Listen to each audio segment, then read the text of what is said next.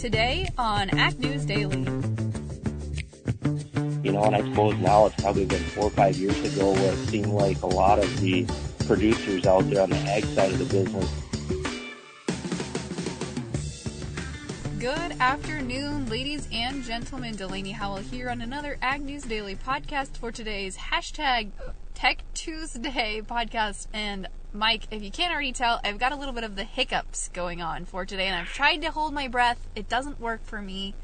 I swear.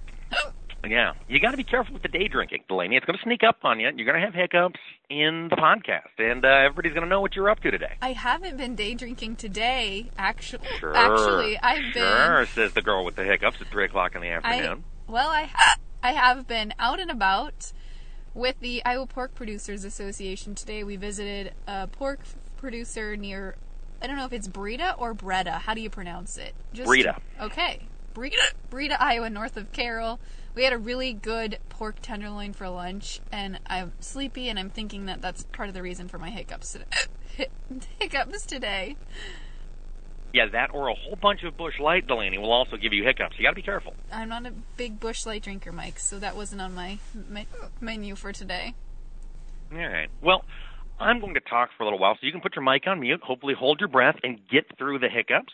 And I want to talk about the report from the USDA that came out earlier today. We had the December WASDE report. We talked to Ted Seifert about it yesterday in our Market Monday session, and we didn't really expect a whole lot of fireworks from this report. It's typically kind of a snooze fest, and this year was no different. Really, the only semi-shocking piece of information, and I say semi-shocking because we reported this earlier this week on data from China, but the USDA did raise China's soybean production to 18.1 million metric tons, which is up a full million metric tons from its previous forecast because China planted so many more acres of soybeans this past year. So that was kind of the one thing that jumped out. Here in the U.S., very little changed. Yeah, really, all U.S. ending stocks, production, and use figures were unchanged. It seems like it was somewhat bullish for wheat, though, Mike. It was, which is kind of bizarre. It was bizarre. So basically what they reported on was that we do have crop issues in other countries. Australia's got its drought. We've got continued trouble in the Black Sea region, all these key wheat growing areas. But USDA didn't reduce those acreage or those harvest numbers nearly as much as the trade was anticipating. So yeah, it was bullish. I mean, it was definitely beneficial. Wheat was up 4 cents on the open, or excuse me, once the report was announced. We ended up just up a quarter penny in the Chicago nearby contract. So not a whole lot ended up happening, but they did say, USDA said, we expect to see larger U.S. wheat exports going forward, which that was the bullish news. All right, Mike. Well, I think my hiccups are gone, so I'm ready to take over now and share the big news that was on my headlines for today, and that's on the USMCA front, Mike. We have seen House Speaker Nancy Pelosi and other Democratic leaders basically give the green light on Tuesday to a revised USMCA agreement. We also saw Mexico sign off on their ratification of the agreement, and so now, as I understand it, we are going to see the floor vote on this new pact, or not new pact, but on this ongoing pact, trade pact, and it sounds like they don't have a firm timeline in place, but they're hoping it could be as early as sometime next week to get this voted on. And I didn't have time to double check this today, but I had somebody ask me the other day, is December 15th of this year when old NAFTA falls out of place and then we don't have a trade agreement standing with Mexico and Canada at all? I don't believe so. I think that was the threat. I think as of December 15th, President Trump can pull us from NAFTA at any time. The 6-month wait is up, but until he actually tears up the agreement, NAFTA stays in place, or we remain a part of NAFTA, I suppose is the way to look at it. Okay. So, Delaney, yes, they've agreed on a USMCA. It sounds like the House, we don't know when they're going to put it to a vote, but it sounds like they are pushing Pelosi from the left as well as from the right, so there is the possibility that before the Christmas recess, we could get a vote in the House. However, Did you see the news from Mitch McConnell's office from the Senate chamber? No. Let's hear it. So, on trade deals, we need approval from both the House and the Senate. And Yes. the Senate was going to vote for it regardless. It's predominant, it is a majority Republican body. They by and large like the USMCA. So it wasn't ever a risk that it wouldn't pass. The challenge is McConnell came out and he said, we are not going to talk impeachment. We are not going to talk USMCA for the remainder of this year. They want to focus on defense reauthorization and one other thing that I've forgotten because it wasn't anything I follow religiously. So USMCA will not be going into effect prior to whenever they get back from their Christmas break. All right. Well, I thought we had good news to report, and then I guess not so much. We do. We've got 50% good news. Right. Well, I guess it was. Which is an F. And it was, we got the harder piece of the puzzle potentially solved. Yeah, you're exactly right. That's the story here. The idea that now this can get through the House is the big win. That was always the concern. The Democrats were not thrilled with some of the labor provisions, not thrilled with some of the IP provisions. Okay, we put all that aside. Now we know it's going to pass there. Now it literally is just a waiting game until both the House and the Senate put it up for a vote.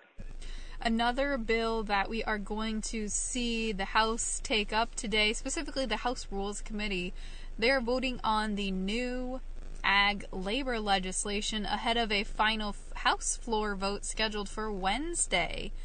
We, of course, have talked about this before on the podcast. It's going to basically revamp the current H-2A visa program and make it easier to get agricultural workers and offer a path to legalization for those workers. And it sounds like it doesn't sound like there's really a clear path ahead for this piece of legislation. It could still spark a heated debate on the floor, and we're really not sure at this point. I can't speculate whether or not this is going to pass on the House floor or not. Okay. All right. So it's up in the air. It's very much up in the air. Interesting. Well, speaking of up in the air, or rather down on the ground, Brazilian truckers down in Brazil announced they are planning a strike for the 16th of December because diesel prices have climbed to levels not seen since the May of 2018 strike that shut the country down for 11 days. Now, the leader, Marco Franca, he's the leader of a Rio de Janeiro truckers union, said on his social media page that, quote, Brazil will stop, after calling for a show of solidarity from workers in other industries to join in the strike if they are, quote, fed up with high gasoline, diesel, and kitchen gas prices.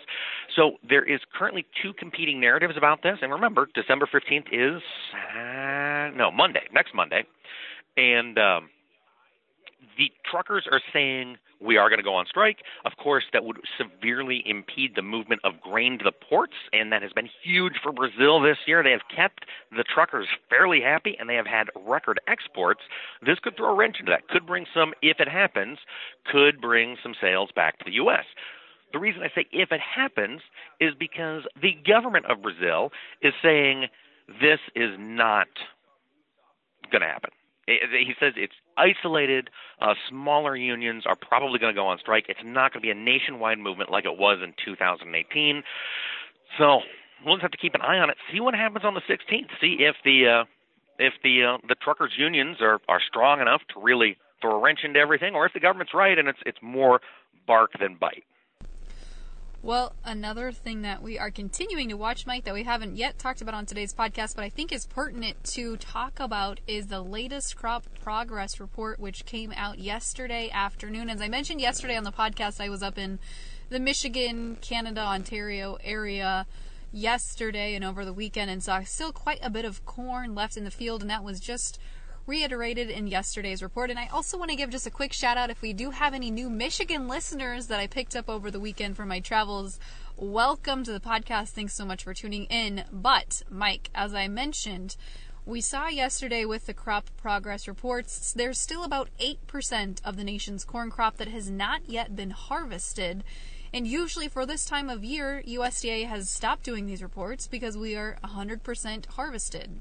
The three major states that still continue to have a large portion of their corn crop in the ground is North Dakota, with just about 43% of their crop harvested, followed by Michigan and Wisconsin, which are about 74% finished and are accounting for those 8% of the acres still left to harvest this season. Did you read North Dakota's harvested percentage? Yes, okay. I did. Sorry, but I glazed over. I apologize. I tuned out, Delaney Howell, which is okay. not something I do very often, especially when you're talking, because it's riveting. Thank you. Oh, I tell you, Delaney, I am all out of news. Do you have anything else you want to bring to our our listeners' attention? The only other thing I just wanted to make a quick mention of, and I think everybody is pretty much on board with this. They know this is the case, but USDA has officially announced that they will not decide on a January MFP payment until at least January. They said it's not going to come out before the end of 2019. It's going to be 2020 before they decide whether or not they're going to release that third tranche of the payment.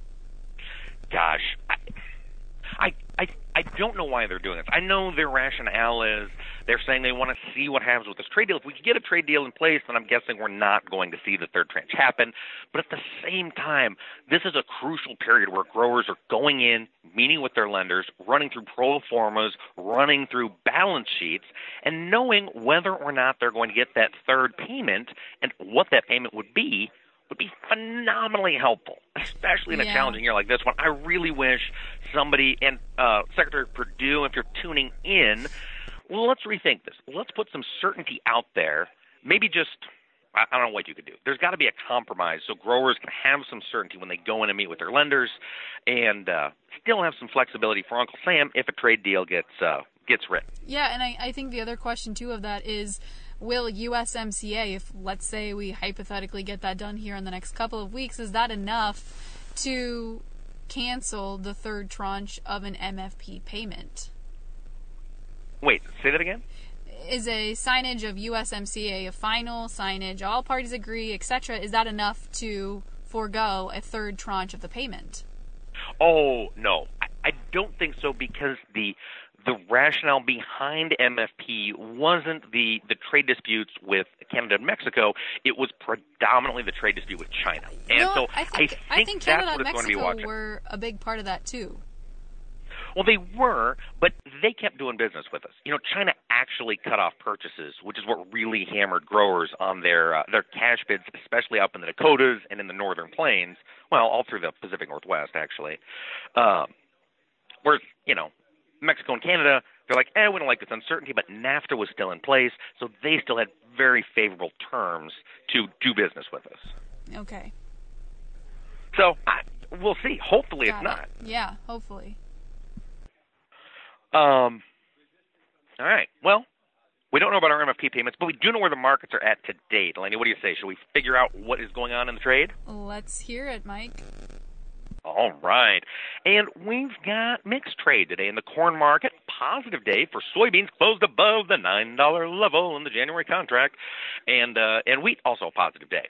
In the corn market, December 2019 corn was down 2.5 cents at $3.63 The March up 1.25 pennies at $3.77.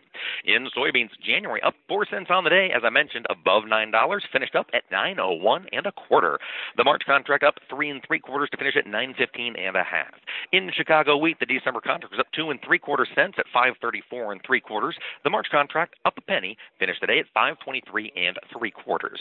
Looking over at livestock, we've got mixed trade in the cattle complex with weakness in fat cattle and slight gains in feeder cattle. In the December live cattle contract, it dropped 30 cents at $119.8750. The February down at $17.50 to close the day at $124.75. In feeder cattle, the January contract was up 12.5 cents at $141.65. The March up 25 cents to close at $142.5250. And in lean hogs, the December contract up 47.5 cents, closed the day at $60.4750. The February up $1.27.5 to close the day at $67.97.5. And we can't forget about our friends in the dairy industry. In Class 3 milk, the December contract, though, weakened a little bit, down 8 cents at $19.43. The January took it on the chin, dropped 24 cents on the day to close at $18.40.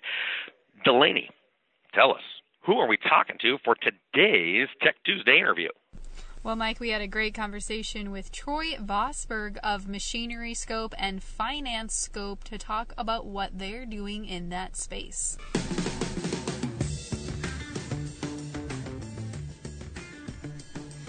For today's #Tech Tuesday interview, we are joined by Troy Vosberg, who is the Director of Dealer Solutions for Machinery and Finance Scope. Troy, thanks so much for joining us today. You bet. Thank you, guys. Appreciate the time. So there's two different entities that we're talking about today, but I assume from the name they're under the same roof, and that is Finance Scope and Machinery Scope. Can you give us a little bit of the background for how those two entities came to be today? Sure, definitely. You are correct. All under one envelope, basically. Machinery Scope is the first company that was founded here probably about 6 years ago now. And we're based out of Alexandria, Minnesota. And we're founded by two brothers, Joe and Jake Bryce, who both, Jake obviously had quite a bit of industry experience anyway with a couple of large equipment dealers. And they were really kind of the Machinery Scope piece is our extended warranty piece of the business. So we've been able to provide extended warranty options for all dealers, regardless of make, basically across the U.S. and Canada.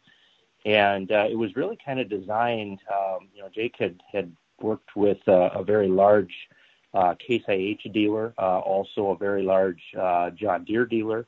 And it was kind of geared to try to find some different sources or alternatives anyway to maybe what the manufacturers had for extended coverages.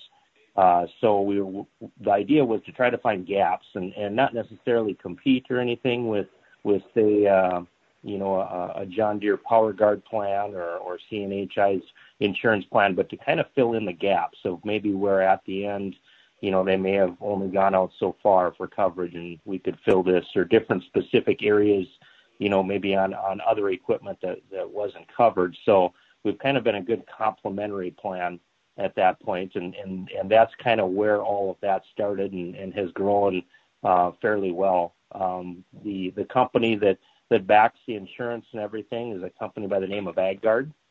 AgGuard's based just outside of Kansas City, a little place called Tonganoxie, Kansas, and they provide the backing of everything in regards to the insurance coverage or the extended warranty coverage. And so that's basically the Machinery Scope piece. Behind the Finance Scope piece, it has been something that we just put together probably about a year and a half ago, I would say.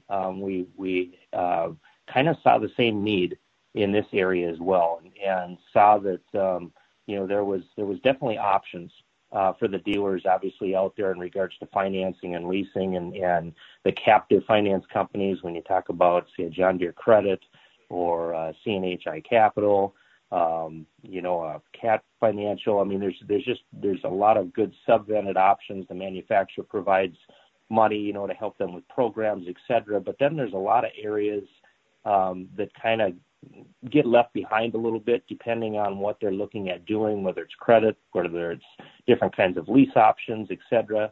And the other piece of it too is when you look at the dealers nowadays on the automotive side, if you ever took a look at kind of how they're structured, I mean, they do have a full finance department. They run everything through a finance department, which kind of separates that transaction from the sale to running it through and having the expertise on that end of it. And if you look into the implement world or the ag and the construction dealers out there really isn't that, I'd say onus on maybe having that sort of department.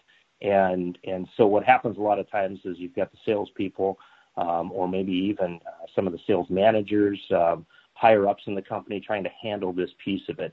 And it can get to be very difficult sometimes. So sometimes it's pretty simple in regards to programs and leases and they know exactly where to go. But when it doesn't quite fit that bucket, what happens at that point? And there's definitely some good alternatives out there that a lot of the dealers use.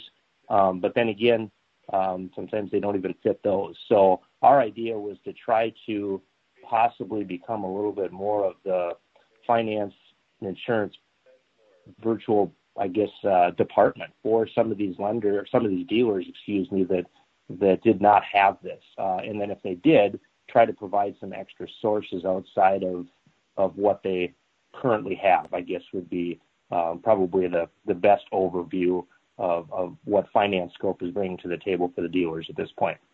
Well, I want to circle back to Machinery Scope.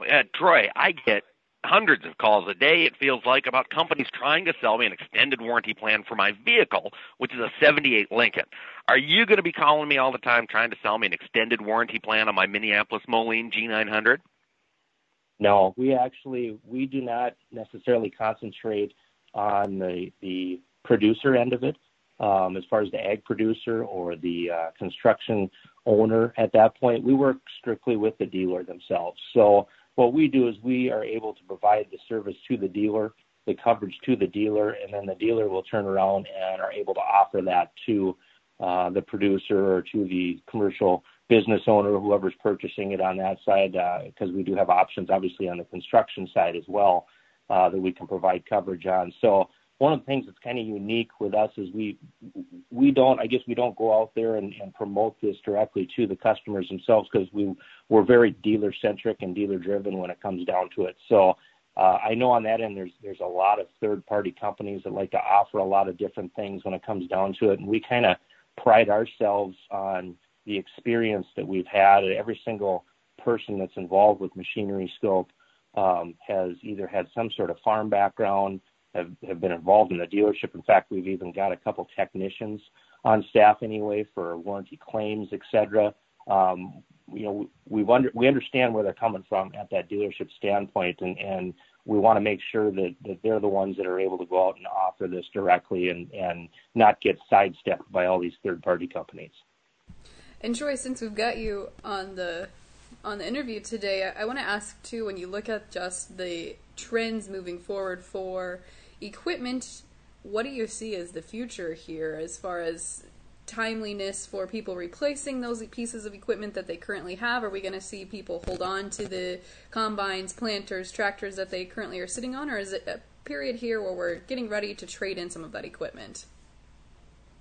Yeah, Delaney, that's a good point. We went through a pretty good period there, and I suppose now it's probably been 4 or 5 years ago where it seemed like a lot of the producers out there on the ag side of the business were flipping equipment every year. And there was a lot of good programs that were coming from the manufacturers, some extremely high residual options that were coming from manufacturers that were driving down payments on leases that really drove a lot of new equipment sales.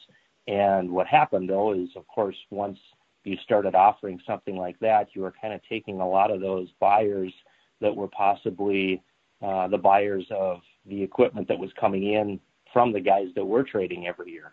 And you bumped them into the next category, and they started buying new equipment.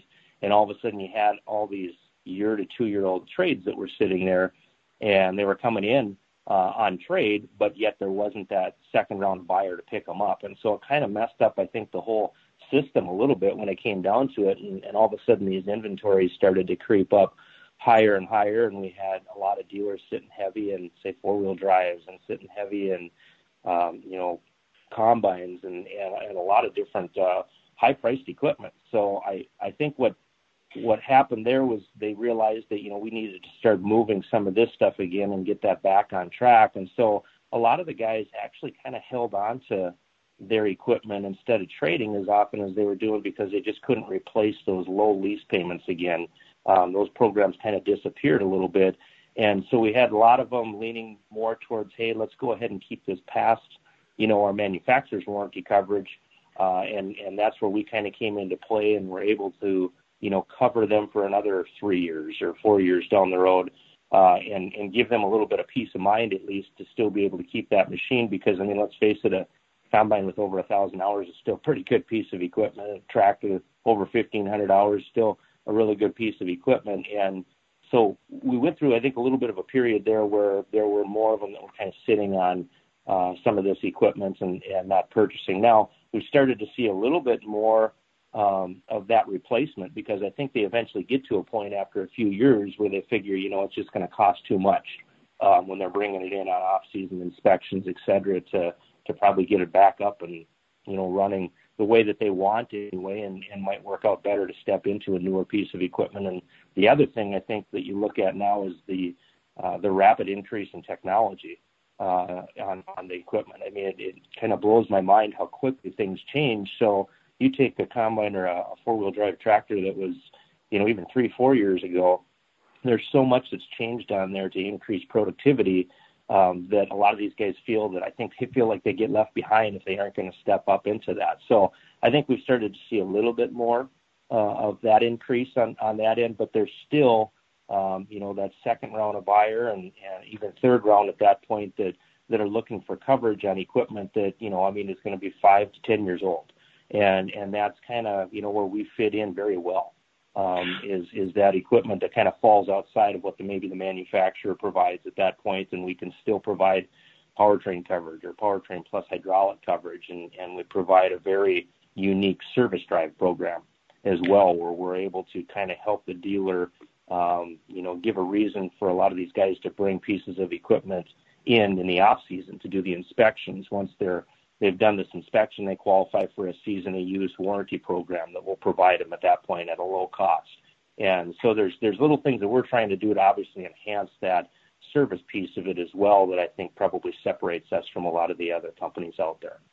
Well, and that's one of the things I wanted to ask you about is we get more and more into online sales. Growers are willing to travel longer distances to get that right piece of machinery. And I know that Machinery Scope offers inspections. Can you talk us a little bit about what that inspection process looks like? Who's doing the inspection, and how can I, as a buyer, know that I can trust it? Correct. Yeah, we do also offer inspection pieces. Inspections are, one of our, I wouldn't say smaller piece of what we do out there, but we do have a certified inspector on hand that does a lot of the inspections themselves. We also have some people kind of scattered out there that are able to cover different areas if we can't get to it quick enough at this point. And one of the things that we do is we always require on our extended warranty coverage before the policy can really be purchased is there has to be some sort of inspection or some sort of reconditioning done on that piece of equipment as it's brought in on trade, et cetera. And we the dealer always provides us with that inspection form, and we don't require any specific one. We want to make sure we don't change anything that the dealer is doing at that point in their service department. But I think it can be assured that equipment that is getting that coverage is going to be very, very good equipment. In fact, we've done that for auction purchases and auction companies before to be able to probably give a little bit more reassurance to buyers at that point that piece of equipment is going to be inspected and would qualify obviously for extended warranty coverage if they chose to purchase that. Troy, this has been really fascinating, but before we let you go, how can our listeners learn a little bit more information about you, maybe some of the facets we didn't have enough time to chat about today? Where can they get more information? They can get more information at both of our websites. Anyway, we have our Machinery Scope website is www.machineryscope.com, and our Finance Scope website is www.financescope.com. And both of those areas, they could come and get quite a bit more information on both sides of the company that, like I said, maybe we weren't able to get at yet today. So, awesome. Well, Troy, thanks so much for joining. You bet. I appreciate the time.